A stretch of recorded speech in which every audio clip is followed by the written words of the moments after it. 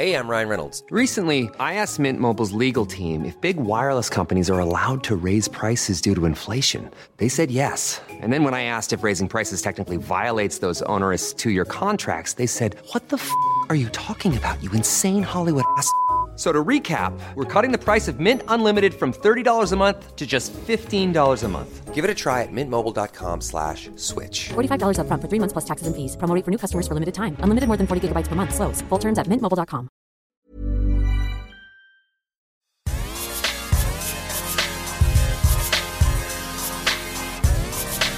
Hi, it's Lainey. Hi, it's Gwyneth. And welcome to Show Your Work.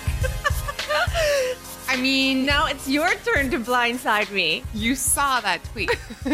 Yes. We got a tweet from Ida. It was not the first tweet saying that I sound like someone. And that would be one thing. And she's entitled to her opinion. And maybe it's not the first tweet that we've gotten in that regard. Or email. But then people I know in my real life started to concur. And I really, I don't know, I felt all kinds of ways, as the kids say about this. Is it like when you first found out you were Hufflepuff? I don't want to make that link because I'm pretty proud now of the Huff, although subsequent tests have never really been determined. But I'm like a weird interhouse problem. The Gwyneth thing is causing me some problems. I did do one of those stupid quizzes, like the ones you've been linking to lately. Yeah. That said, choose your food and we'll tell you what you look like. Oh my God, your food tastes are so Gwyneth Paltrow. What? You and your fucking kale before kale became a kale. No, it was just And they then- served me all these. They're like, do you want waffles with sweet shit, waffles with sweet shit, or waffles with sweet shit? So I made my choices and they were like, you're a blue-eyed blonde. Yep. I'm not, by the way. And she was the visual example. There you go. You do eat like that. You 100% eat like that. Eat like what? Like Gwyneth. No, I like food. Come on. Like, of all our friends, She likes food. of everybody we know, I am the only person who will go toe-to-toe with you on a bloody steak. Correct. Right? Yes. Like, But you also eat like weird green shit. I like the weird green shit because it's covered in garlic and cocktail onions and,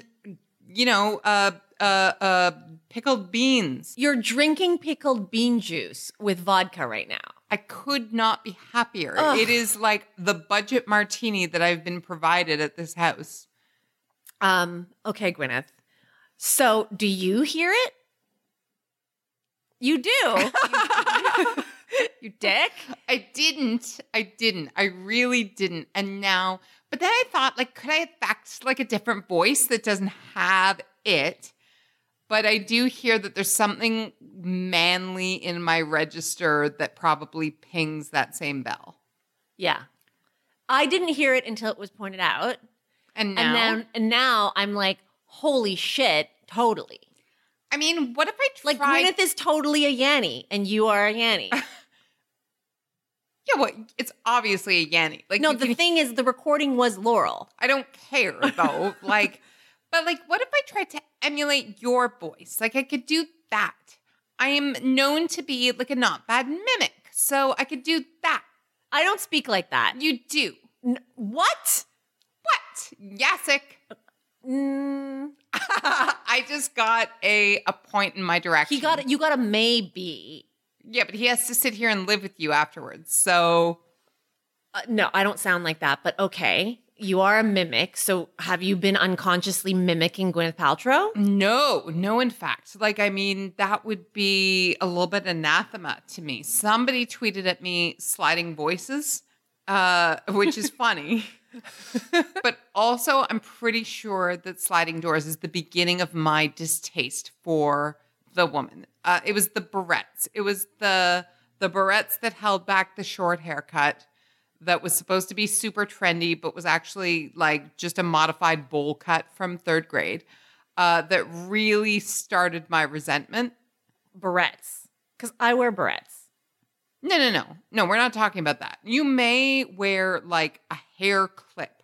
I'm talking about the shit where women in their early 20s, I'm dating myself. So, when I was in high school, women wearing like baby barrettes to hold back their bangs from their sliding doors cut.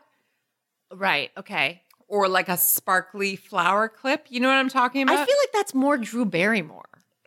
There was a crossover, and the Yeah. haircut was very similar. Okay. So, and look, nobody went and got the Drew Barrymore cut. They all went and got the Gwyneth cut. Right. All I'm saying, Elizabeth, who tweeted at me, is that was the beginning of my resentment, but I have had many, many reasons since to roll my eyes at this woman. This woman. She sounds like me, is really what I have to say. Okay. Okay. Okay, Gwyneth. We're Great. ready? Okay, so Arrested Development. The cast, or most of the members of the cast, interview with the New York Times. It all goes to shit when they try to address the Jeffrey Tambor situation, and then Jessica Walter attempts to share her experience of working on set with him and was mansplained to and gaslighted by everybody else. And then apologies ensued. Go. So the thing about this that's interesting is we're recording on Friday night, as we often do. This broke on Wednesday night, I think. Mm-hmm. You sent me a late night email. Yes. And it's still happening. It is still rankling everybody as we speak on Friday night. This was the biggest misstep of all the missteps. What's most interesting to me is that the experience that Jessica Walter was talking about was actually brought up by Jeffrey Tambor in a different publication. Yeah. It was in the Hollywood Reporter. Yep. In a much more flattering article. I roll my eyes at the word flattering. Yeah. That was actually called Lines Got Blurred. Like, note the passive voice. I didn't blur the lines, but they just somehow got blurred. So in the New York Times interview with the cast, which notably did not include Michael Cera, he was not there. Nor was Portia de Rossi. Right. They ask about this or reference it, and that's when Jessica Walter breaks down. I think a lot of people read the article, but not a lot of people maybe clicked on the audio link. Yep. She's crying. Yes. Like close to, some would even call it sobbing. But in the process of saying, but I have to let it go. I have to forgive you because I have to. And that on its own, if this was the end of the discussion, a woman in a room full of her colleagues saying, I have to forgive you and holding back tears Yep. is not saying, I forgive you, but I have to, Yeah. is affecting on its own. Yeah. But then the rest of the article happened. Yeah. But then the rest of the reaction happened, which is, I mean, people have probably read it. If you haven't listened to it, go ahead and listen to it. But it was Jason Bateman essentially cutting her off, trying to tell her how she feels, and then rationalizing it by saying that this is the unique experience of being an actor and being an actor on a show of multiple seasons and getting to know each other, and how it's such a special circumstance in these unique environments that this is just the shit that goes down. I mean, spoiler alert for the rest of our conversation. This is bullshit. Mm-hmm. He wasn't the only one. Linda Holmes, who writes for NPR Monkey See, really broke it down in a way that I want to talk about a bit later. But she sort of casually said, Bateman did the most by far, Will Arnett did the least, but it wasn't just Jason Bateman who was speaking in Tambor's defense. It was also Tony Hale being like, yeah, it happens, whatever. Will Arnett to a certain extent. Yeah. The only vocal voice of dissent was Alia Shawkat. Yeah. who you can hear on the recording. The recording is only a minute and change long. Yeah. But that's almost all that she says, Alia Shawkat, in the whole context of the interview. Yeah. Which I think is really telling. Yes. That she spoke up only then. Yep. So heartbreak number 1 is your fave is problematic. Yep. Did you love Arrested Development? I can't really remember. I you loved did, it. I think. I loved the original. Didn't really get into it in the reboot because this is the second reboot, right? It's like a recut reboot, right? Yeah. Which is hilarious and strange. But Yasik and I, we loved it. It was hilarious. I actually, there are times when I will think about something, like, I know that in these times maybe it's not funny and it's not appropriate to say, but you know, when he coined his new profession being the anal rapist, Right. like that would just be a thing that Yasik and I just giggled over. Can I digress for a second? Yeah. At the risk of self-promotion, Yes. I have a book called The Name Therapist. Yes. And our friend Dylan, who has often graced the site and these pages, Correct. took one look at the book and said, "Oh, name the rapist," Yes. which I feel was inspired by Anal Rapist. That's right. Anyway, there are tons, it's a show that there are a lot of people who quote Seinfeld. I don't have Seinfeld memorized, but I can do that with Arrested Development. Right. So, and now they sort of recut it to essentially recapture the humor, and it landed a lot better with a lot of people. Not everybody. Not everybody. I've heard mixed reviews. But I guess what I mean by that is like a lot of people who were maybe on the fence are turned off by this most recent Recut, reboot. reboot, but also this most recent set of events. If Yeah, you oh. were on the fence Oh, yeah. and this New York Times article was your reintroduction, Mm-hmm. I think there are a lot of people who are fundamentally unimpressed. Yeah, they've pulled the UK press tour. So Netflix has said, no, we're not sending you.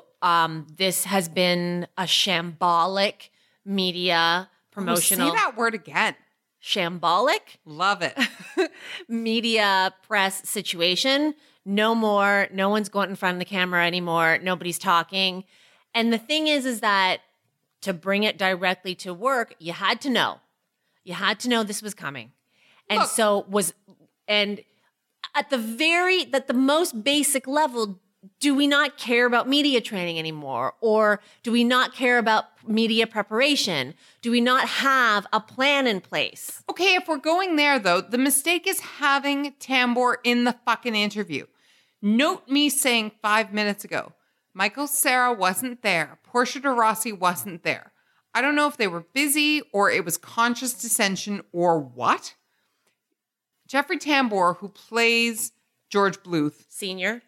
George Bluth Sr., is in the show. You don't need to have him on the press tour. If George Michael is not there, you don't need to have him. You could have done this without him, and this would not have been a conversation. Well, I think what's interesting is that you brought up the Hollywood Reporter profile that had come out, 2 weeks before? There were people online who were like, this article is shit. It was shit. Roxanne Gay called it out. It's all we need. But by and large, given that the Hollywood Reporter gave him a pass like that, they must have been like, okay, smooth sailing from here. Well, or they felt like they had to resurrect his career. Jeffrey Tambor, if you don't know or don't follow, in reaction to sexual harassment claims, mostly stemming from Transparent, has been excised from the upcoming season of Transparent. He will not appear. I have no idea how Jill Soloway and the team are going to work around him specifically, but he's not there. And by all accounts, the bad behavior that made this be the case is on Transparent. For all we knew, there wasn't bad behavior that was as acute on Arrested Development until the Hollywood Reporter article brought it to light, until the New York Times asked about it. And then it was admitted to, and Jessica Walter said it was incredibly difficult for me. I've never had an experience like that in 60 years of being in the business. And then Jason Bateman said, it wasn't that bad. We're a family. It's fine. It's a problem. Here's the thing about Jason Bateman that really affects these conversations. Jason Bateman is himself a relic. Sorry, I just made the kind of cringe face emoji, but he has been around since the days of Valerie's Family and Teen Wolf 2, and he's not a terribly old guy, but the behavior that he is talking about normalizing may or may not have been around when he was a kid. He and his sister Justine Bateman, hot trivia, by the way, Jason Priestley also has a sister named Justine, just in case you wondered about showbiz families back then.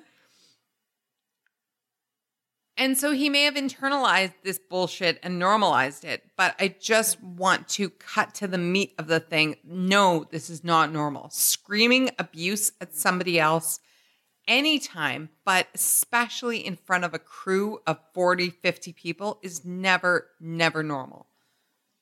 But it happens.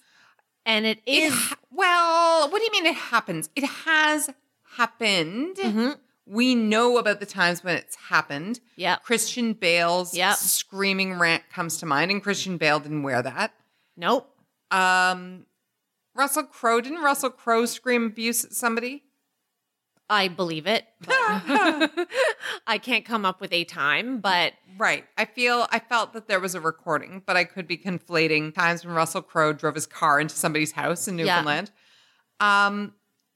It's not typical. It is not something that happens in the course of a given week or month on set.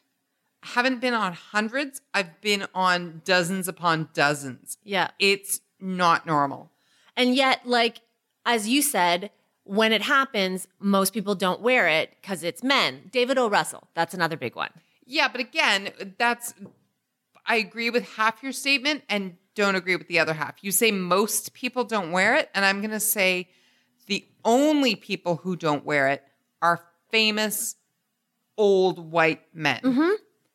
It is not escaping any of our attention that the people we're defending here are always men who are considered to be, they're brilliant. That was the Jason Bateman response. Well, it's such a process, and he's such a great actor, and he's done such work and learning about himself. No, that's not the case. I don't care what the culture was in the 70s or 80s when Tambor was making his name or when Jason Bateman was coming up. Being an asshole was never a precedent or a requirement for Hollywood success. Really? Yeah. Who have you heard of Steven Spielberg screaming at? Sure, but I've also heard of like Michael Bay being a dick. Yeah, that's fine. But first of all, there's different ways of being a dick. Last week, we talked about Ryan Murphy, who's a petty bitch. And you can be a petty bitch, but that's not the same thing as screaming abuse at somebody. We have talked about the possible ego missteps of Matthew Weiner, showrunner of Mad Men, but they don't necessarily come down to screaming abuse at somebody. I'm not trying to say there are degrees, but no, I am. I am trying to say there are degrees. There's assholes, and then there's public humiliation. Mm-hmm. And no matter what degree of an asshole you are, no matter if you fire somebody for chewing the wrong flavor gum or photocopying on wrong paper, you usually give that person the grace of being denigrated in private. And to cut somebody down in front of everybody at a time when you know that nobody's going to come to their defense because you're the most public grandfather on set, and I say that in sort of the empirical sense, is bullshit and generally speaking not tolerated. Remember that our stereotype of difficult stars is people who won't come out of their trailer, Yeah. right? People who won't engage. It's not about screaming fits. It's about people who are too insecure to face everybody. Right. That's our stereotype. Or people who have a tantrum in the wardrobe trailer. For sure. I guess it's just really hard for me to agree with the statement that this is not how we become successful in this industry when the biggest example of that kind of behavior, the screaming, the tantrums, the public humiliation, was just arrested. Yeah, I guess what I'm trying to say, though, is it's not synonymous.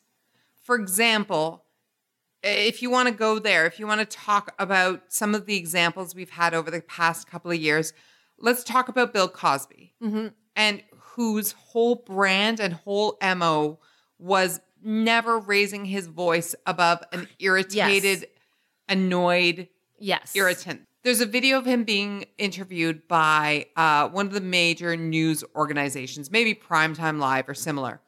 And they ask him about the allegations against him. And he says, I don't want to talk about it. And then after the cameras are allegedly turned off, he says, now, I would like you not to air the thing that you asked. And it's very even in tone. And his whole thing is about being even in tone.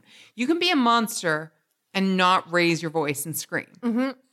And, Kevin Spacey was a monster who did not raise his voice. It is not synonymous, I guess, is my point. And there are screamers, but it's not by any means it's not a requirement, I guess is my point. You can be an asshole without screaming. Yeah. And I suppose the corollary to that is that you could scream and not be an asshole, but only once. Only once, only twice. I will say about the Christian Bale example that we haven't heard other examples since, right? That even David O. Russell is trying to keep his shit under a little better wrap. Yeah. Right? Even him. Yeah. I don't know. To me, it's a really particular type of power move. And all of these things are power moves, as we know. Men who harass women sexually, men who publicly humiliate other women or other men. It's power moves. Yep. It's power moves. And yet I want to go back to that rationalization that Jason Bateman gave, cloaking it under the umbrella of family. And Helen Peterson wrote a really, really interesting piece. Oh, it was so good. For BuzzFeed about this situation. The title of the piece is Jason Bateman showed how, quote, family is used to excuse the inexcusable. When Bateman dismissed Jeffrey Tambor's outburst at Arrested Development co-star Jessica Walter by saying, quote, this is a family, he reminded us how often that word is used to paper over serious problems. And so the point of this piece, which is so good, of course, it's AHP, is that this is the go-to move in many industries, but we're a family. And in families, we just kind of, we're so authentic to each other. We forgive and forget. That's right. And, haven't you been in a family and you've screamed at your brother, your sister, and you still, get up the next day and have a meal together. And this is what it was. Except, as she said, it's not a family. This is also a workplace. And I have to say my reaction to the piece was, and this is why AHP is so good, is I agree with it 100%, but I found it also painful because I also have referred to workplaces as family. I consider our crew of writers at Lainey Gossip to be family. We've gotten together. We get together every year. Most recently, we got together to celebrate our 15th anniversary. I consider it to be a very familial environment. And so it made me think, well, is that wrong to call it that? Or is the characterization of family, as Anne points out, when it comes out in relation to something negative, something that hurts us all. I don't know. Does that make sense? It makes sense. I think it's hard. If you take a family at its most literal sense, say you're talking about a typical family of 4, like a 2.4 children kind of scenario, the idea is, well, everybody has their flaws and their faults. Right.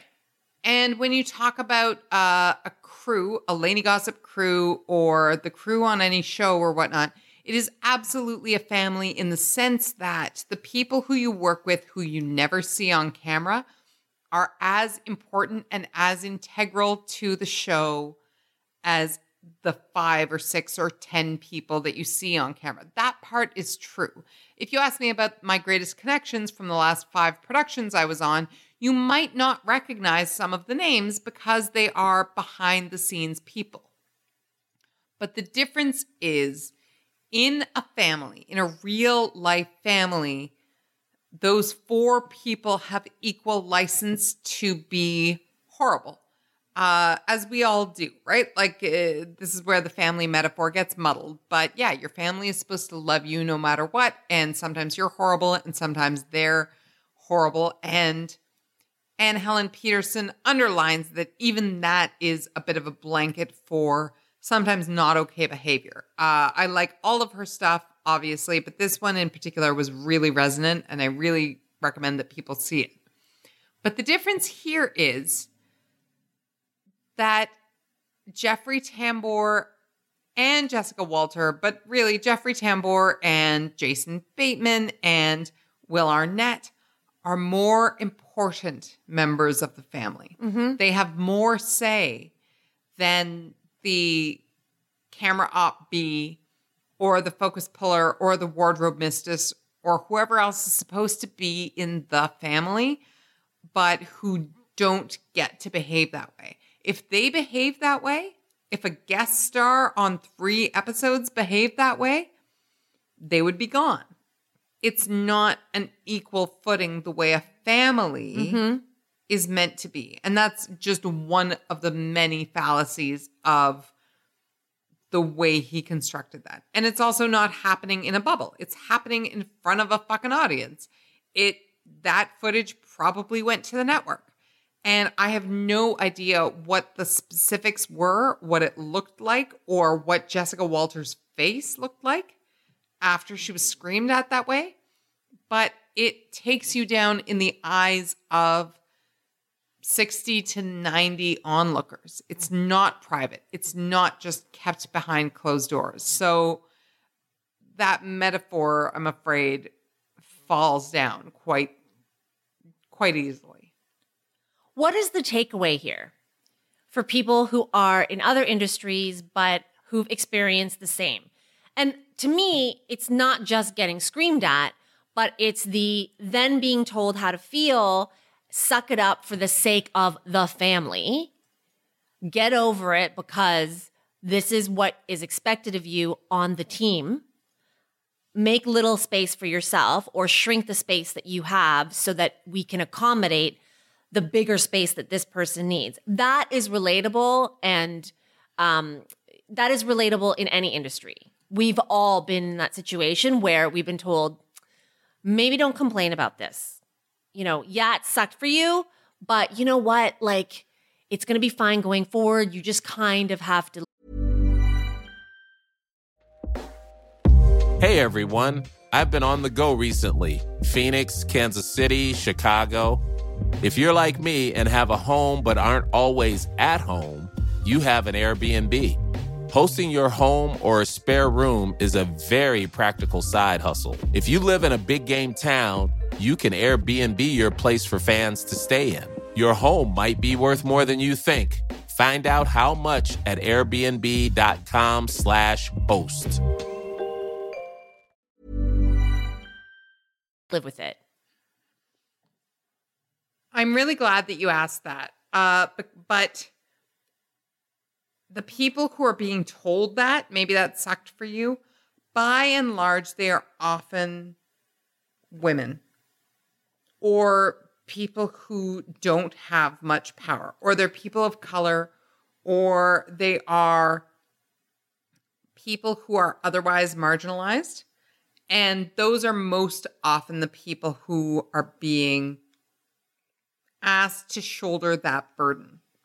And I want to reference something that happened on Twitter, as many of my references happen to be these days. Emily Andrus, the showrunner of Wynonna Earp, said, "What women need is more male allies in the business." She's talking specifically about the TV business, but I don't think it stops there. She goes on to say, "Stop excusing your asshole coworker bro's abusive shit. Your disgust and rejection of his misogynistic behavior probably shames him more than a woman's protests ever will."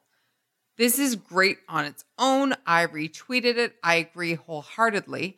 But then I got a question from @Scripts by James, who is a young fledgling writer who wanted to know what a young person should do in this scenario. Again, talking about television, but it applies anywhere. What do you do when you're the lowest person on the totem pole?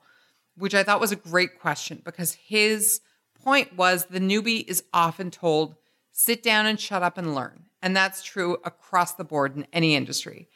And I feel like the takeaway is tell the person that you saw what happened. Acknowledge it. You don't have to go toe to toe with the aggressor in the moment, but tell them you will corroborate their complaint, or, and I think this is really important, make the complaint yourself.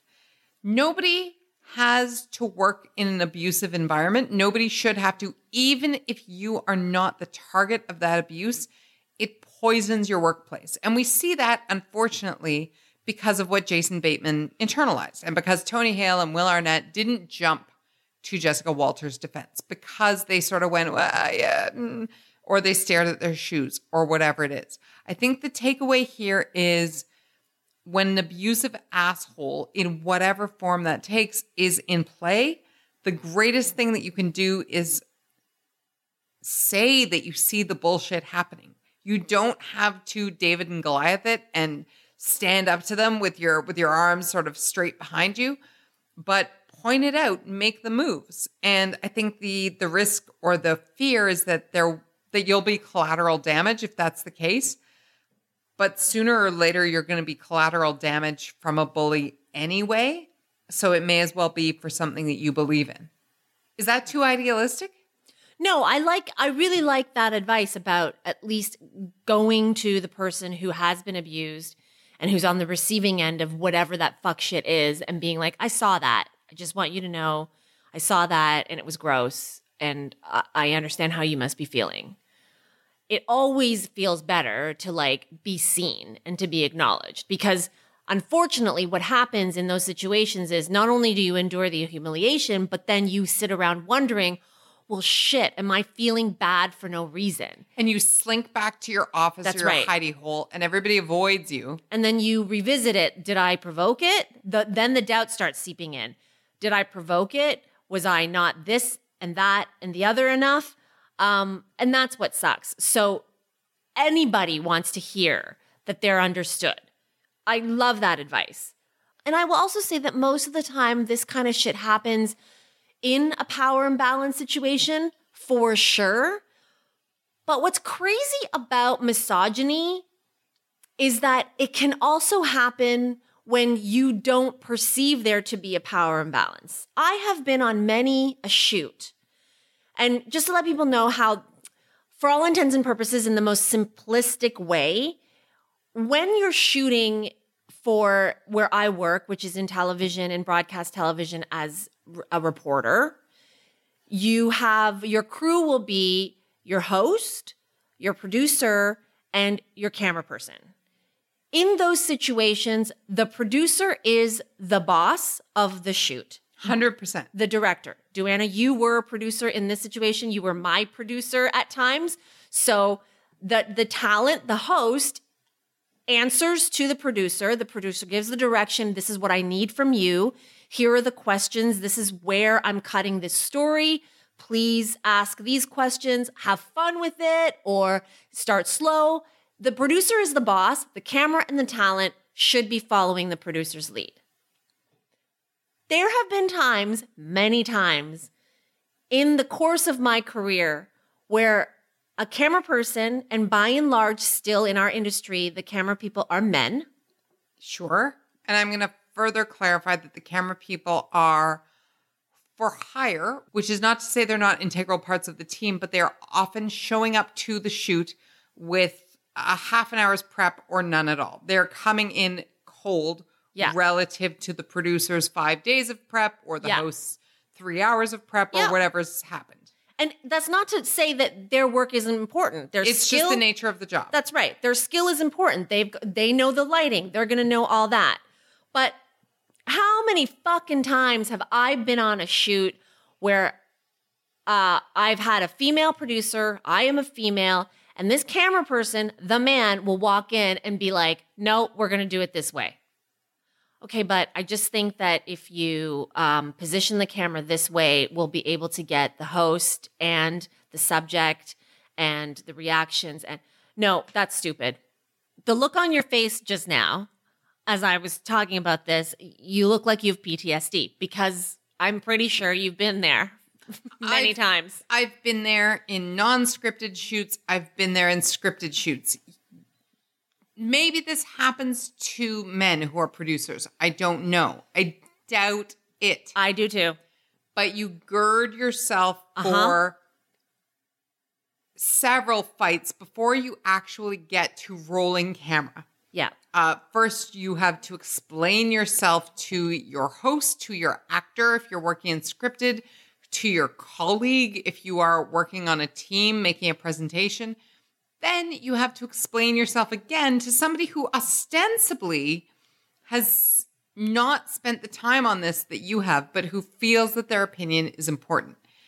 It's not always a fight. I don't want to say it's always a fight, but you prep for it to be a fight more often than not.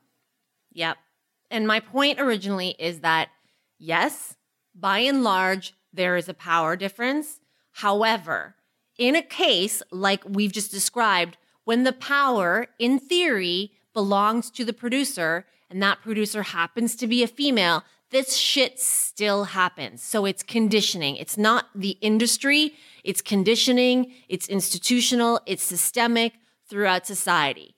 Right. And that conditioning is what causes Jason Bateman to fall over himself to defend, the learning that Jeffrey Tambor has gone through instead of, Walter had a terrible time back then, and I didn't acknowledge it back then. Mm-hmm. And again, I didn't acknowledge it now. I will say that while his apology was, the only thing he could have done and still kind of weak sauce, I appreciated, that David Cross pointed out that when the interview was released, his wife, Amber Tamblyn, who's been a very vocal participant in Me Too and in the movements, ripped him a new asshole. It sounds like it. For not speaking up. I mean, she and he both said so in so many words. So, again, this is just more work for women to have to stand up and say, you asshole, you didn't see what was happening to her? Yeah. At the same time, sometimes that's when they listen. So I suppose we're taking our victories where we can get them. No, I mean, it's the Amber Tamblyns, but to your earlier point, we need men as allies. I mentioned David O. Russell earlier. George Clooney kicked the shit out of him on the set. You just spat out your drink on the set of Three Kings. Is that the name of the movie? Yeah. And I do not feel like looking up the order of what came first, I Heart Huckabees or Three Kings, but there needs to be a correction. And as you said, oftentimes, unfortunately, they respond to corrections from other men who are coming correct. Which is not to say speak for women or that women need you to defend them.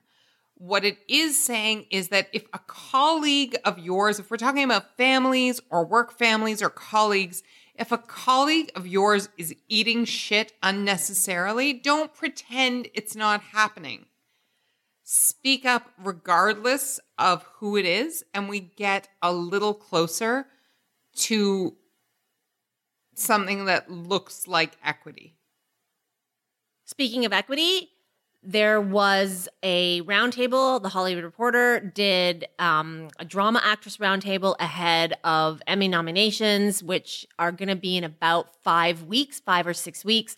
So it's around that time, right? 6 women: Claire Foy, Angela Bassett, Sandra Oh, Maggie Gyllenhaal, Tandy Newton, and Elizabeth Moss. Right. And what's so interesting about this, a few years ago now, maybe 6 or 7 years ago, the Hollywood Reporter started doing these roundtables. What's most amazing is that they do them before. They do them before the nominations come out so that they can speak to the people they want to speak to without being hamstrung by who's actually nominated. Right. But also it's almost like a gamble. These are the people, 80% of them they are thinking are going to be in the conversation, are going to be in the nomination field. I'm really excited that Sandra Oh ended up here because I really do think that Killing Eve has had enough impact to at least have a chance. And she, of course, carries so much Sandra Oh-ness that now that she's back headlining a show, it's super exciting. And this is going to roll into my first point. She already talked to E. Alex Jung at Vulture about this role and about how when she was first sent the script, she thought she was probably reading for a supporting character, and that she almost fell over when her agent, who's on the phone with her, said, "No, you're Eve. Like, you're reading for Eve. You're reading for Eve." The show's called Killing Eve. That's right. It's killing Sandra Oh. Like, that's, yeah. Yes. And she had an epiphany. Like, that was her moment where she's like, look what I've absorbed. Look what I've gotten used to the point where when I get sent a script that is intended for me to be the lead, I actually don't process it. I'm already looking for what supporting part I can play. She addresses that again in the roundtable. But she goes on to say that, she took her time between Grey's Anatomy and Killing Eve. She says that she was in a financial position not to have to work. And so she used that she calls it economic freedom, I think. She uses that economic freedom to develop a new skill set. She calls it her toolbox. And one of the things in her toolbox is saying no. And you and I talk about this all the time, or have done. At the beginning, it's yes, yes, yes all the time. It has to be. Open door, open door, open door. Because you don't know what each open door is going to offer to you. Mm-hmm. You don't know what opportunities or what learning or whatever you're going to get. Yep. The caveat to that kind of breaks my heart is for the uninitiated, Sandra Oh is Canadian, possibly less flag wavy than some, but she's Canadian, had been in really acclaimed Canadian productions, which is not the same thing as saying she was in high-profile Canadian productions.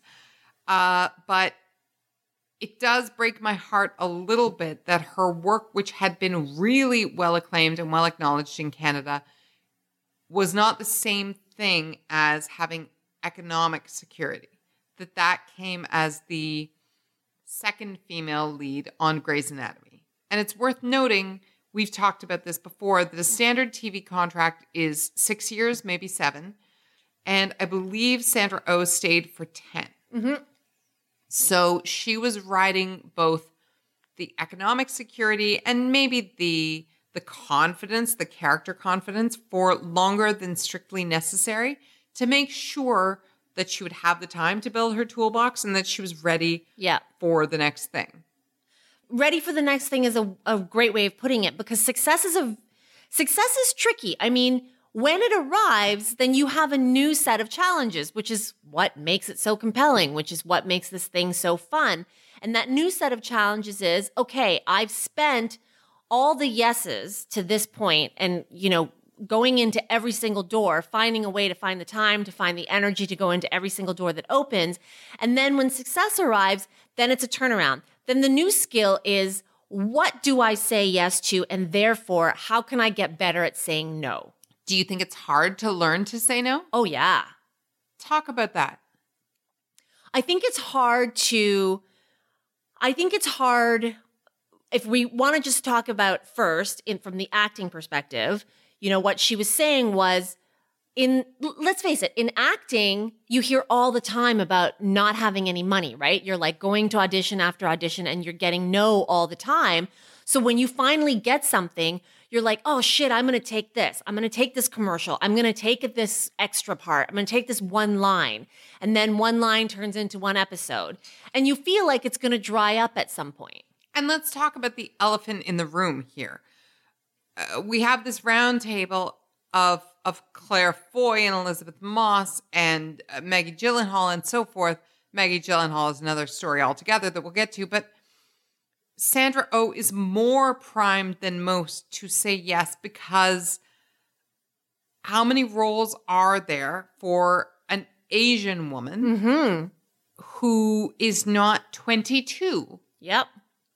Who is, not generally speaking written as the lead, right? Yep. There was that long period of time where it was, there's actresses and then there's the Lucy Liu parts, right? Like that's how they were seen for a long time. There was not an appetite for I want to say Asian American. Of course, she's not American, but for a woman of Asian origin to be the lead. So she was even more circumspect about her choices, knowing that those opportunities don't come up as much. And she still was like, yep, now that I do have the economic security, I'm going to really make that happen.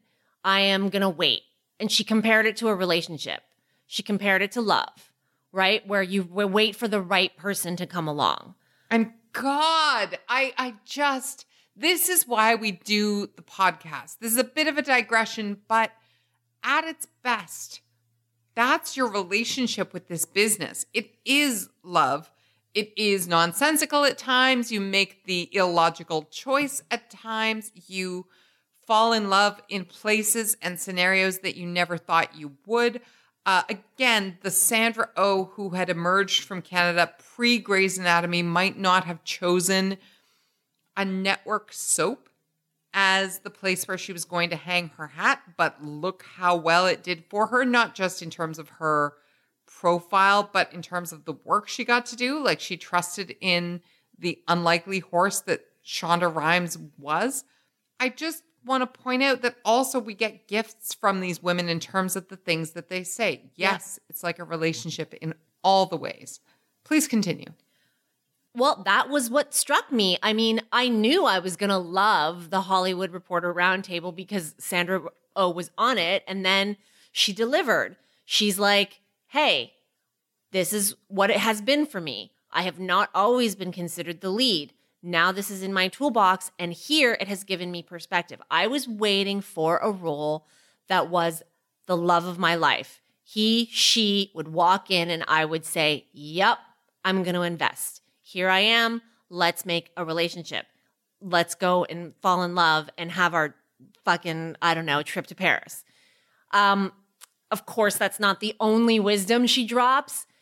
It's full of Sandra Oh wisdom, but that one was, to me, something that I feel like all of us, if we're lucky to have all the yeses line up at some point, that is the takeaway in career, in work, in management, in strategy.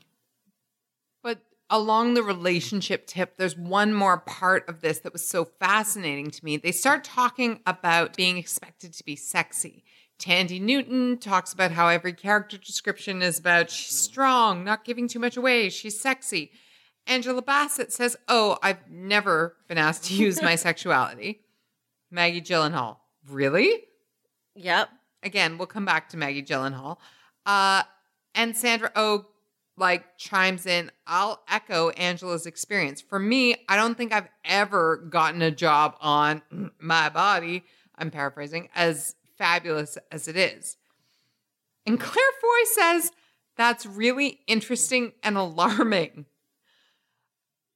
I think that is such a double-edged sword. One of the things we always have in our sort of shorthand about a lead actress is strong, intelligent, sexy. Like if it's not the second descriptor, it's the third, right? You wouldn't write a role. You wouldn't think this person wasn't sexy in almost any role. And then there are two women here, 2 of the 6 going, no, I've gotten there all the way without that. Now, I'm not sure I totally buy Angela Bassett in that capacity. Like I think she has had several roles that had sex appeal to them. Yeah. But I think it's a really interesting distinction while we're talking about relationships and what you get into and what you fall in love with, that sort of physical embodiment of your feelings is not in play for Sandra Oh, for Angela Bassett.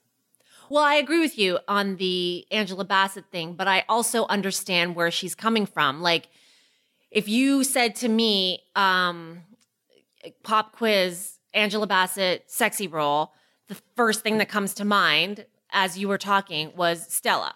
Of course, Stella. Right? But of course, in her mind, how she would have approached Stella is, this is a woman who had to get her groove back. So at the beginning of that, she's not sexy. In fact, she is feeling unsexy. She is feeling unappreciated. She is feeling like, yeah, the groove was missing. Right, but the acquisition of one's groove is about like feeling sexy getting there, right? Like that makes sense to, I think, everybody who's watched it. I also think, and I will appreciate dissent on this if there is any, but I also think there was sexiness involved in playing Tina Turner. Like, Tina Turner was a whirling dervish of energy more than anything else, but I think that sexuality was involved in the role. This is a healthy digression that we didn't expect to get into, but it was there. Yeah. And No, I think that was a really, I like that. I mean, we could probably spend an entire podcast just on the sexiness portion of that discussion, because as you mentioned, they're talking about sexiness. Angela and Sandra are both like, yeah, no, like not a thing that we get called back for. Like Sandra, I can see that happening, right? Like if the character's calling for sexy, she's feeling, it's not going to be me. Especially being an Asian woman, and Asian women, Asian people get like very, very few of the parts. Right, but then that's one of the billion gifts that Grey's Anatomy gave us. Christina Yang, the stereotypically high-achieving, unemotional Asian woman, also had a healthy sex drive and sex life that was important to her. She was also a sexual being. Thank you once again, Shonda Rhimes. Yes. Continue. But then there's, as you mentioned, Maggie Gyllenhaal, who's like, really? Because I use it all the time. Like, that's my whole thing. And the reason I keep putting an asterisk on Maggie Gyllenhaal is that I just think her road was different. I think Maggie Gyllenhaal does a lot of really skilled work, but her parents both worked in the industry. Her brother works in the industry. I just think your entree is different, although on some level she has a similar trajectory in that she's not, let's just say it, she's not traditionally hot, right? Like maybe she had a harder time in her 20s because she was not a sexy ingenue in the same way. Even in Mona Lisa Smile and all the rest of it, she wasn't quite the nubile innocent some of the others were. But yeah, it's a different set of circumstances to be Maggie Gyllenhaal than it is to be Thandie Newton or Angela Bassett or some of the other people who didn't make this roundtable who may well be nominated. Well, that was really the heart of the sexiness conversation. It was between Thandie and Maggie, who were coming at it from different perspectives. Maggie was like, it's a weapon for me, and I have used it, and it would seem very skillfully in her career. Whereas Thandie is like, it has made me vulnerable. in the course of my career. And they weren't debating, but it was clear that they come at it from two entirely different experiences. Tandy sounds quite raw and perhaps even a little traumatized by the fact that her sexiness was Me Too'd against her. What's your most memorable Tandy Newton film moment? Don't think. I blank. Like, to me, I always think of her being sexually assaulted in Crash. It's not the first time I saw Tandy Newton, but the vulnerability and the whatnot is, and that's not what Tandy Newton wants to hear, because that's not her performance, you know? But it's a way that when she says my sexuality was always sort of out front, whether I wanted it to be or not, that's the image that jumps to my mind. I can see the dress. I can see the scenario. I think it was up against a car. That was sort of how that came to play and how Tandy Newton, the name, came to be, even if she wouldn't have preferred that to be the case. Yeah, I blanked, as I said. I don't have like that. I can't answer that specific question. I will say, though, that the movie that came to mind was it was like a Guy Ritchie movie. Do you know which one I mean? Rock and Rolla. And Guy Ritchie doesn't necessarily write interesting rules for women.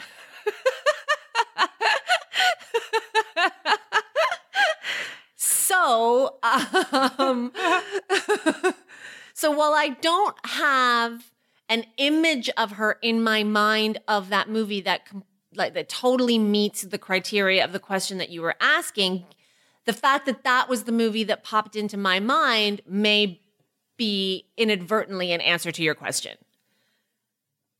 I guess the sort of end around to all of this is they close out the article with Elizabeth Moss talking about the fact that she had on Top of the Lake 100% control over, she had approval over her nude scenes, over her sex scenes. Yeah.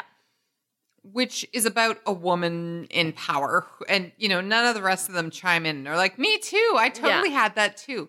That's, you know, that's Mad Men privilege right there. Yeah. Which I guess just shows the difference between those who do and those who don't. But I found that it was interesting that for her, it became much more academic because she got to control it than those for whom, even though they're in this rarefied situation, even though they're the top 6 who are chosen to be profiled, even though there's a glaring omission, Kerry Russell, The Americans, I'm not the only one who thinks so, that she was the one who felt, and maybe Megan Gyllenhaal also, felt like, no, sexuality is a thing, but I'm in control of it. Yeah. So that was a really interesting distinction. But we also, overall, what we saw in this interview, in this roundtable, was this exchange of information, which is something we've been seeing more and more of since Time's Up. We've talked in previous podcasts and episodes about the membership meetings that they're having in Time's Up, about how they're exchanging best practices. They're like, and specifically I'm thinking about Tracy Ellis Ross and her fee negotiation. They were doing the same thing in this roundtable with Claire Foy. Claire Foy's example on The Crown resulted in both Tandy and in Maggie getting pay raises. HBO just looked at that Netflix situation over at The Crown and was like, oh, fuck, we better preemptively do this right now. Gave them parity with their male co-stars. That's right. So Maggie and Tandy both acknowledged that it was Claire and her example that resulted in their equality or, you know, getting parity. And then in this sex talk, they're saying the same thing. The minute that Elizabeth Moss was like, oh no, I have total control. They show me the cut and it is not allowed to go anywhere unless I say, yeah, that works for me. And Tandy and Sandra and Claire were all like, what? Really? You can do that? They close out the talk, in fact, with Tandy Newton saying, I wish I'd known that. That's why we all need to talk. And this is talk that's published and sanctioned and all the rest of it. So you can imagine the talks that are happening behind closed doors with more cocktails. That's right. Which brings me back to my conspiracy theory about Michelle Williams. What? What? Do you remember when we were talking about all the money in the world and we were trying to like investigate and source how it was that it was blown up anyway? Like, you mean who leaked the what? Yeah. Yeah, I remember. Is this going to be about Busy Phillips? No, it's not going to be about Busy Phillips, but my point is that the women of Hollywood are doing this behind the scenes. They're having membership meetings that are open and we know about them, like the Time's Up, I don't know, regularly, weekly. And then along their network, which used to be perhaps the Whisper Network, that Whisper Network in the past was who do you avoid? How do you protect yourself? That Whisper Network has expanded perhaps in scope and in content to include, hey, I just asked for this on this deal and how many share points and what I'm going to get and whatever. And they gave it to me. FYI, do the same or here's how to go about it. I'm so glad you brought that up because as with everything else we talk about, this is not just for Hollywood. I've been lucky enough to be in some discussions among my peers in my industry about creating greater diversity, both gender diversity and diversity in LGBT and Black, Indigenous, and people of color writers and other participants in the industry. Being in the room and hearing these things discussed is empowering. But what's even more empowering is inevitably there's somebody who says, I haven't seen there be a problem. Or really, I've never felt that. Somebody in the Hollywood Reporter article. But what happens is you then watch other people, even as you yourself feel like, God, I can't say anything now. Somebody just said it's not a problem. Somebody else speaks up and says, no, actually, I saw it happen in this case at this time.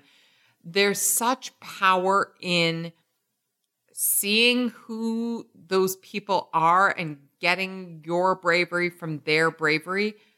God, please make these groups. Please make these alliances, whether they are Whisper networks on Facebook or those Google Docs that were going around about salary disclosures or roundtables like this one, because even if you yourself don't feel like you are sharing your particular truth or that you're that entitled to share what's going on with you,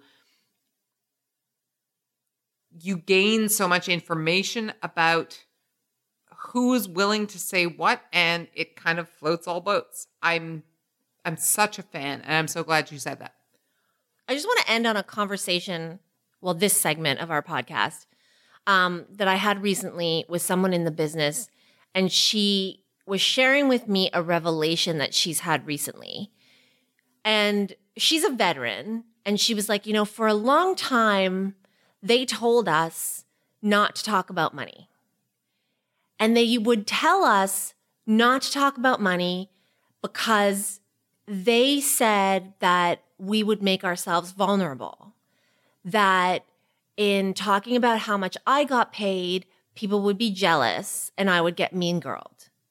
She was like, and I bought it because, of course, we assume that jealousy and feeling resentment is the driving force in all of these networks and in all of these ecosystems. She's like, so I bought it, I believed it, and I abided by it. She's like, I have since come to realize after I kind of did away with that and started being more transparent is that that's what they told me to protect themselves. It wasn't that us disclosing how much we made would, make us all resentful of each other and suddenly start tearing each other down. That's what they hope. What it was the minute we started sharing, it would mean that we would direct the resentment at them. Why am I not getting paid that as much as Duana?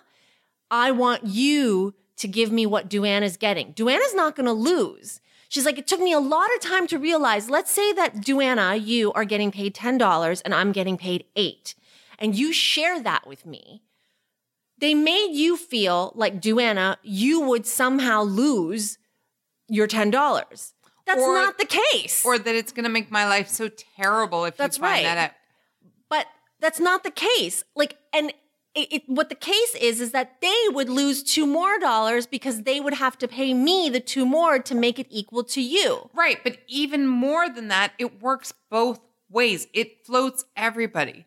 If I'm making $10 and you're making $8, you go, hey, $10 is possible, and you go get it. And I, in turn, go, hey, going to ask for what you want is possible. We can do this. Yeah. Sharing information is floating all boats. It wins both ways. I like the way that she broke it down to me, because I think that is the fear. When you're at work and they say you're not supposed to tell people how much you make or whatever, what your bonuses and benefits and whatever are, they make you feel like you are compromising yourself and that next year you won't get the same because whatever. As if they could penalize you for talking. That is bullshit, by the way. I just want to be 100% transparent. No company can penalize you for disclosing what you make or what your benefits are or anything of the kind. It's utterly, I want to say, unconstitutional. We are lucky enough to have listeners from all over the place, so I don't know whether it's constitutional or not. It's bullshit. They can't do it and they won't do it. Well, someone will, and like someone would argue back who's been in the same position saying, yes, like I can't get dinged for that, but they'll find something else to ding me on later. That's the fear. And, you know, you roll your eyes at it, but it's true. That's a legitimate fear. That's fine, but the knowledge goes with you. If we play that situation out to the end, they'll ding me on something else. Then it's kind of bullshit. Then I sort of ride this situation out to the point where I'm not happy there anymore, or I realize I'm worth more elsewhere. The knowledge goes with you.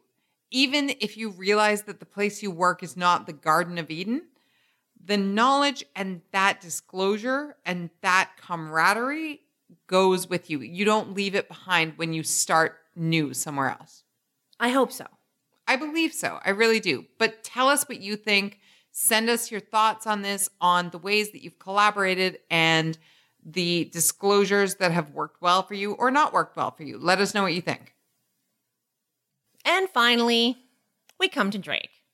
Last minute addition to this lineup, because a few hours ago, this is again Friday night, Drake started trending #1 worldwide on Twitter.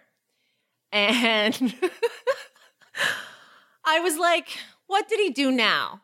Because essentially, whenever he does anything, Drake will trend #1 worldwide on Twitter. Yeah, but it's never like, I don't know. It's never like Drake caught in an argument at Bed Bath & Beyond. Like, it's always something. Yes. He's always trending on purpose. Correct. Yes, we did. Or maybe we didn't. Did we? The last time I talked to you about this kind of Drakeness was when he was fucking trending #1 on Twitter for playing video games. We definitely talked about Drake and video games. And yeah, again, calculated. Yeah, we may have talked about Drake and Rihanna. So anyway, here is the brief. Pusha T released his album called Daytona, produced by Kanye West. And on the album is a track called Infrared, where he calls out Drake for allegedly using a ghostwriter, which has been a knock on Drake for a long time. Meek Mill tried to come for Drake about ghostwriters, and Drake, as we all famously knew, shut him down. And I mean, even before that, right? One of the early videos of Drake on some radio station, I want to say it wasn't Howard Stern, but of that ilk where they record the radio broadcast, had him, performing with rhymes that he had on his BlackBerry. So that's how old this story is, because BlackBerry is still a thing. Right. And the criticism came even then. He writes the stuff down. He might not write it himself. He gets it from wherever. Anyway, do we have those couple of lines? Because I think it's only a couple of lines on Infrared, right? Yeah. Okay, so here's the lyric on Infrared. The bigger question is how the Russians did it. It was written like Nas, but it came from Quentin. So Quentin is the alleged ghostwriter for Drake. That is the line. So that album comes out. Wait, let's just pause for a second here. Yeah. If you are a casual observer of this kind of shit, like, not for nothing, we know that fans of rap are deep scholars, that they know references, that there are a million deep references involved. But if you are a casual observer, nowhere does it say Drake or the Six or any sort of overt references. It's real deep cuts, yes? You got to know your hip hop, but I feel like at this point, the culture knows all of this anyway. Yeah, and they're knowing to look out for callouts. But I'm just saying it's 2 lines. Yeah, I mean, the setup is a little longer. Like, the game's fucked up. Ends beats is banging. And ya hooks did it. The lyric pen and equal. The Trump's winning. The lyric penning is the highlight, right? And then it goes into the bigger question. Sorry about my, delivery of those lines. I mean, you didn't put a G on penning, so I think we're okay. Anyway, so Infrared, Daytona, it comes out. When? Let's get specific. It Thursday drops night. Thursday night, what? Midnight EST? Yeah. What are we talking about here? Midnighty. Night. Great. Okay? Yeah. Friday afternoon. Not even 24 hours. It's like Friday at 6. Less than a day. Drake drops Duppy. Okay, I'm sorry, Duana. I think it's worse if I try and isn't it worse if I try and use... Anyway, that's just the way I pronounce things. Duppy freestyle. I have my face shoved in a backpack because I didn't know that 2 syllables could last so long. Duppy. Anyway, Friday afternoon, not even 24 hours after Daytona drops, Drake comes with Duppy freestyle. And, okay, Yasik and Duana are laughing at my pronunciation of Duppy freestyle like a Valley girl. It wouldn't it be worse if I didn't use my real speaking style? Understanding that we are perhaps out of our cadence depth, everybody has their own method, but I feel like the best method is just move on past it as fast as possible. Duppy freestyle. Yes.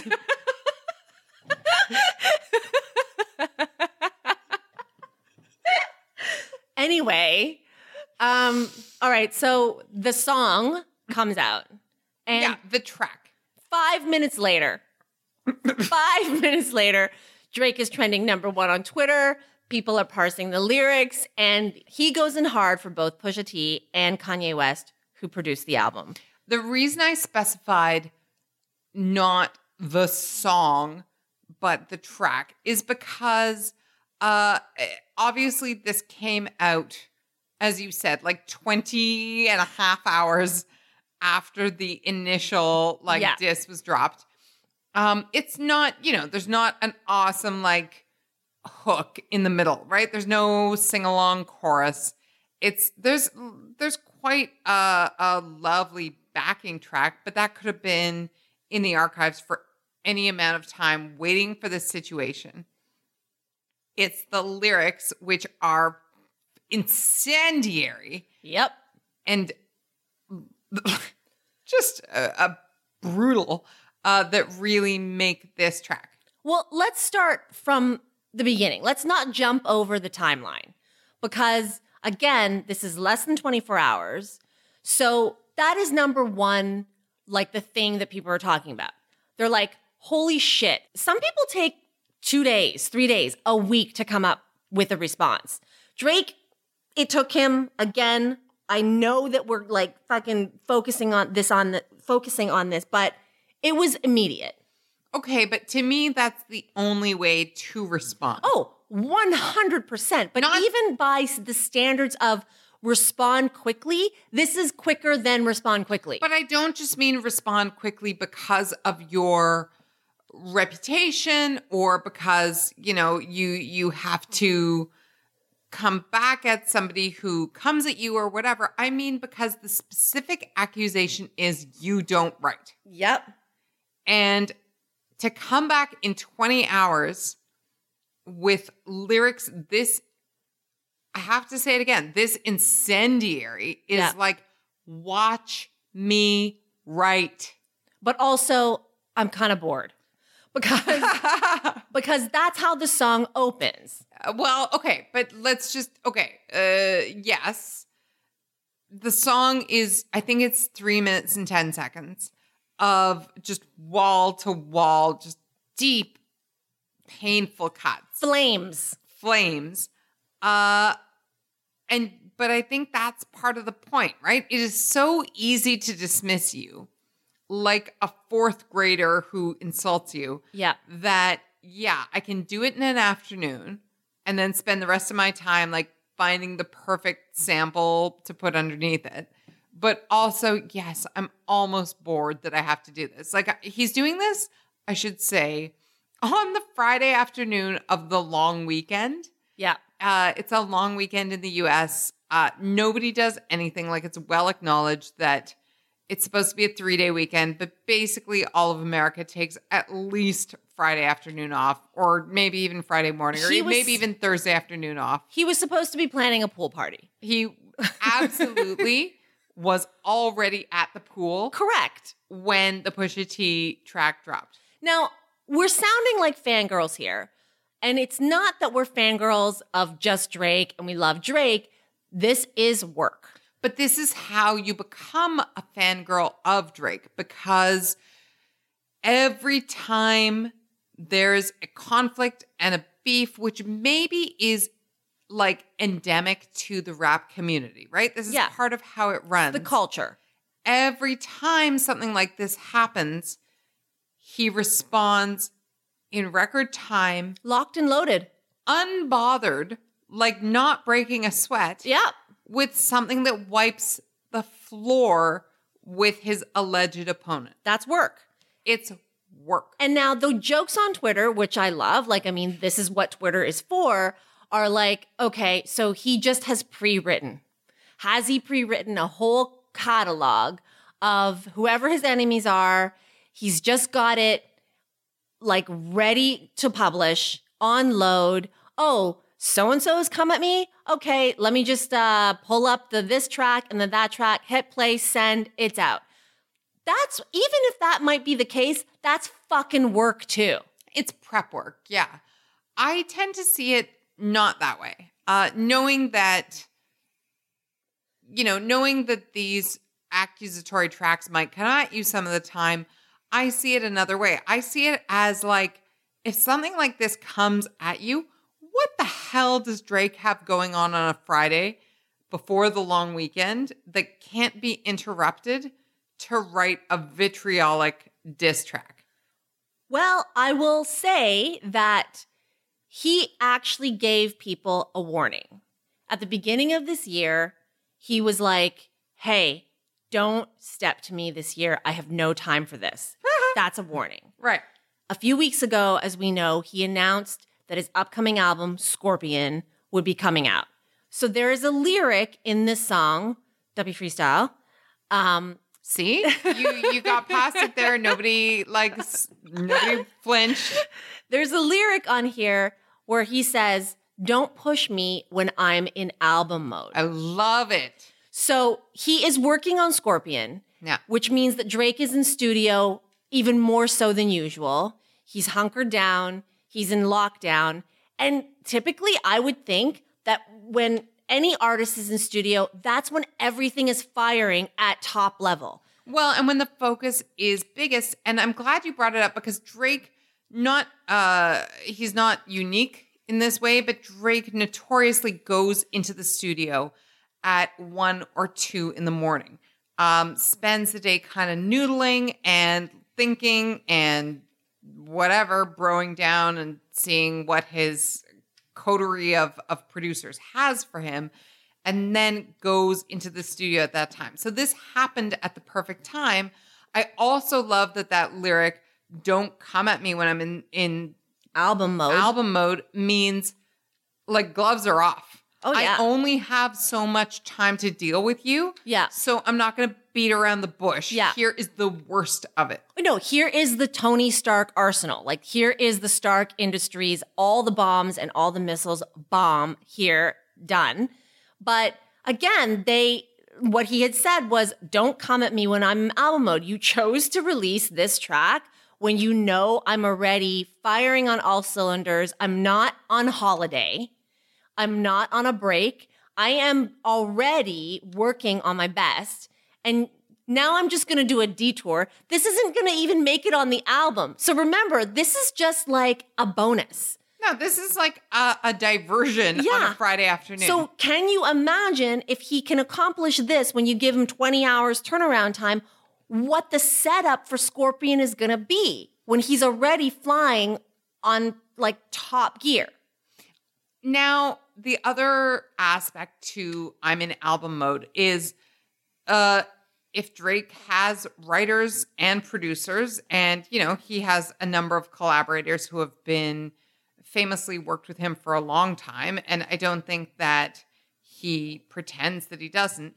If he has those collaborators, they're fucking standing by. What else do they have to do when something like this happens but stay up all night and text him vicious verses that he can then incorporate here? There's nothing that is higher priority, right? Yeah. There are so many of these lines, and I'm not going to pretend that I knew a lot about Pusha T before this happened, but like, here's a couplet that kills me. Man, you might have sold to college kids for Nike Mercedes, but you act like you sold drugs for Escobar in the 80s. Aubrey Drake Graham was born in 1986. Like, the references predate his existence in some cases. Or I had a microphone of yours, but then the signature faded. I think that pretty much resembles what's been happening lately. Like, God, it's not even a perfect rhyme, but it's perfect. It's so brutal. What I like about Drake and what you and I have always talked about, like what endears us to Drake, is that in his diss tracks and also in his, hey, baby, I miss you. I am thinking about you. The you to best oeuvre, yes.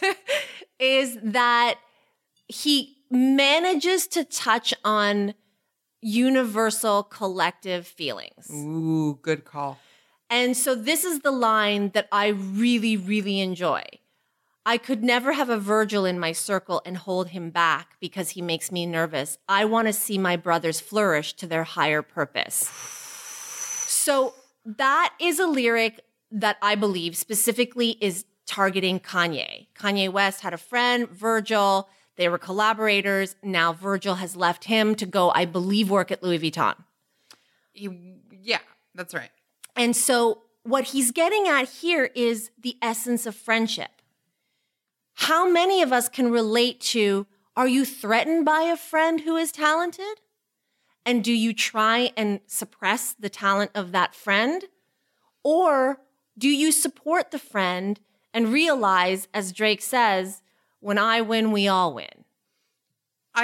Yeah, for sure. And the thing is, there are two things here. First of all, I'm a nerd, and I immediately thought of like Virgil, like who wrote the epic Latin poem. Right. I can't suppress, this talent that I have in my midst. Mm-hmm. But also Drake has backed that up over and over again, right? There are names that we know yep. because Drake has made them. The first, like the ones that come to mind are Noah 40 Shabib and Boy Future. Wonder and so forth, Yeah. who are producers of his, because he is generous with his attention and praise, because to kind of talk about something else we were talking about in our previous topic, it costs him nothing to big them up. It costs him nothing to give those names their due.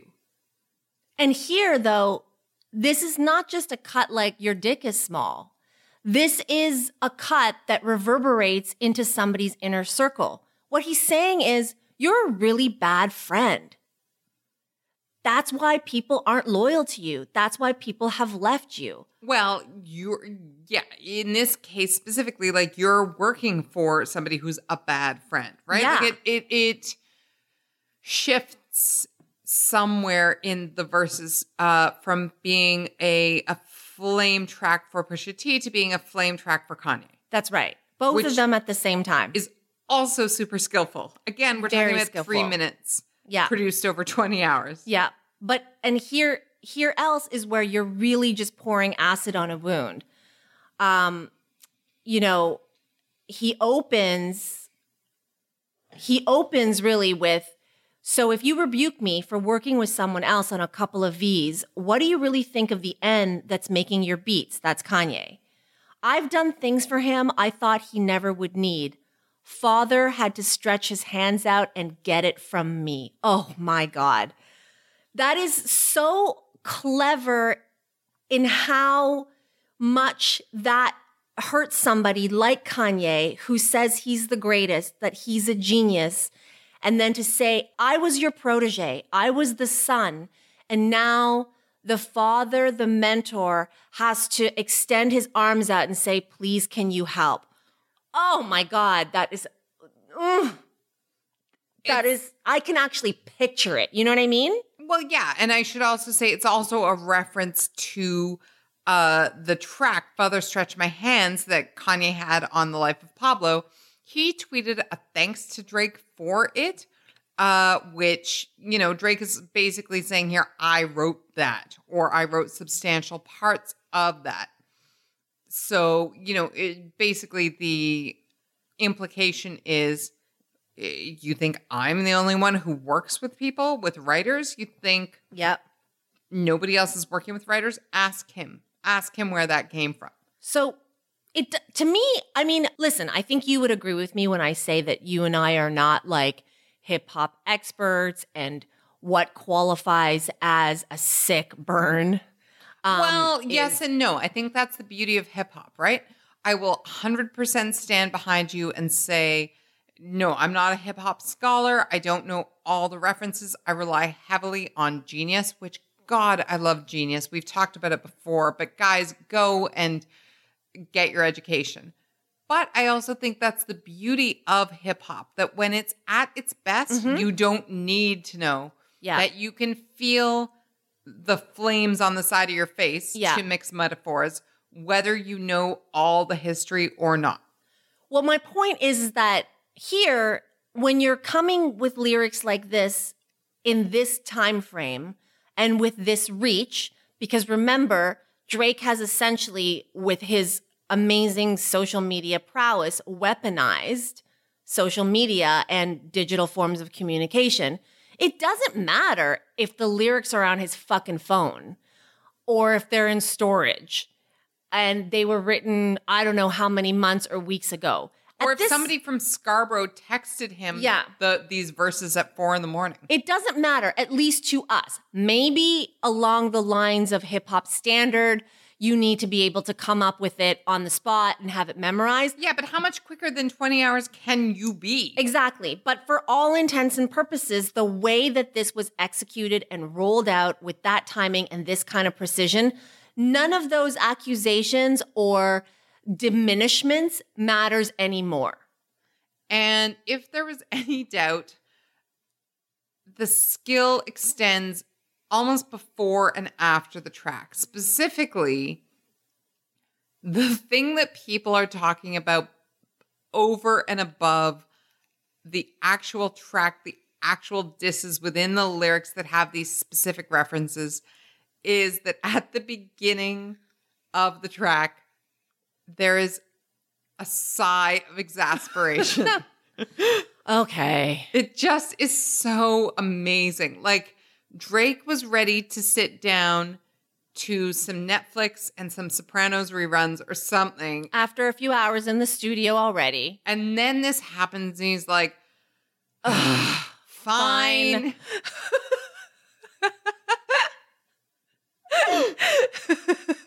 All right, I will deal with this. It's like layers and layers of that kind of work, though. But including that side, yes, contextualizes, I see you as a pesky toddler. Let me discipline you so I can go to bed. You can't look at that as anything but high-ass level work. That's the technical term. I love it. High-ass technical work or high-ass level work is right now, I mean, I'm looking at that and I'm saying, I wish that was me. I mean, you have all weekend. Like, get started. Let me start building my archive of revenge. So, seriously, if you have to be petty like Drake. Well, it's so interesting that you say that. I was listening to the delightful podcast, I Hate It, But I Love It, the episode where they talked about how Studio 60 on the Sunset Strip is just Aaron Sorkin being a fucking petty bitch for a whole season about things that happened a million years ago. And one of the million reasons it was terrible is because it was too weak. It was too petty, too late, basically. If you were going to clap back, do it early and often. Yep. And yeah, people will fear you. Let that be the lesson of the week. If you have to be petty, do it early and often and be as organized as Drake. And if that happened in your office via like a reply all email or something, please God, send it to us. We could really use that as a delight to squeal over. And with that, thank you so much for listening again for another week, another episode. Thank you for all your emails. We love them. We share them. We giggle over them. And a special shout out, thank you to Kaylee Donaldson for your amazing shout out to us this week on Pajiba.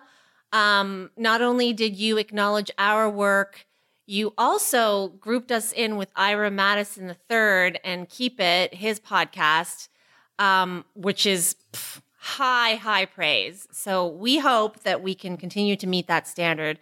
And Kaylee Donaldson, we are big fans of your work too.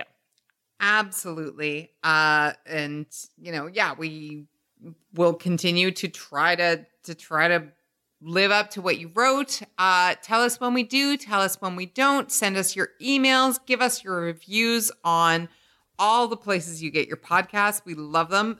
Even if you say stop sounding like Gwyneth and don't Valley Girl your hip hop references, any and all, we'll take them. And I just want to make one final note about Kaylee Donaldson because she, through her Twitter handle, taught me how to pronounce that, I'm assuming, Irish name. It is Irish, yes. Ceil. Yes.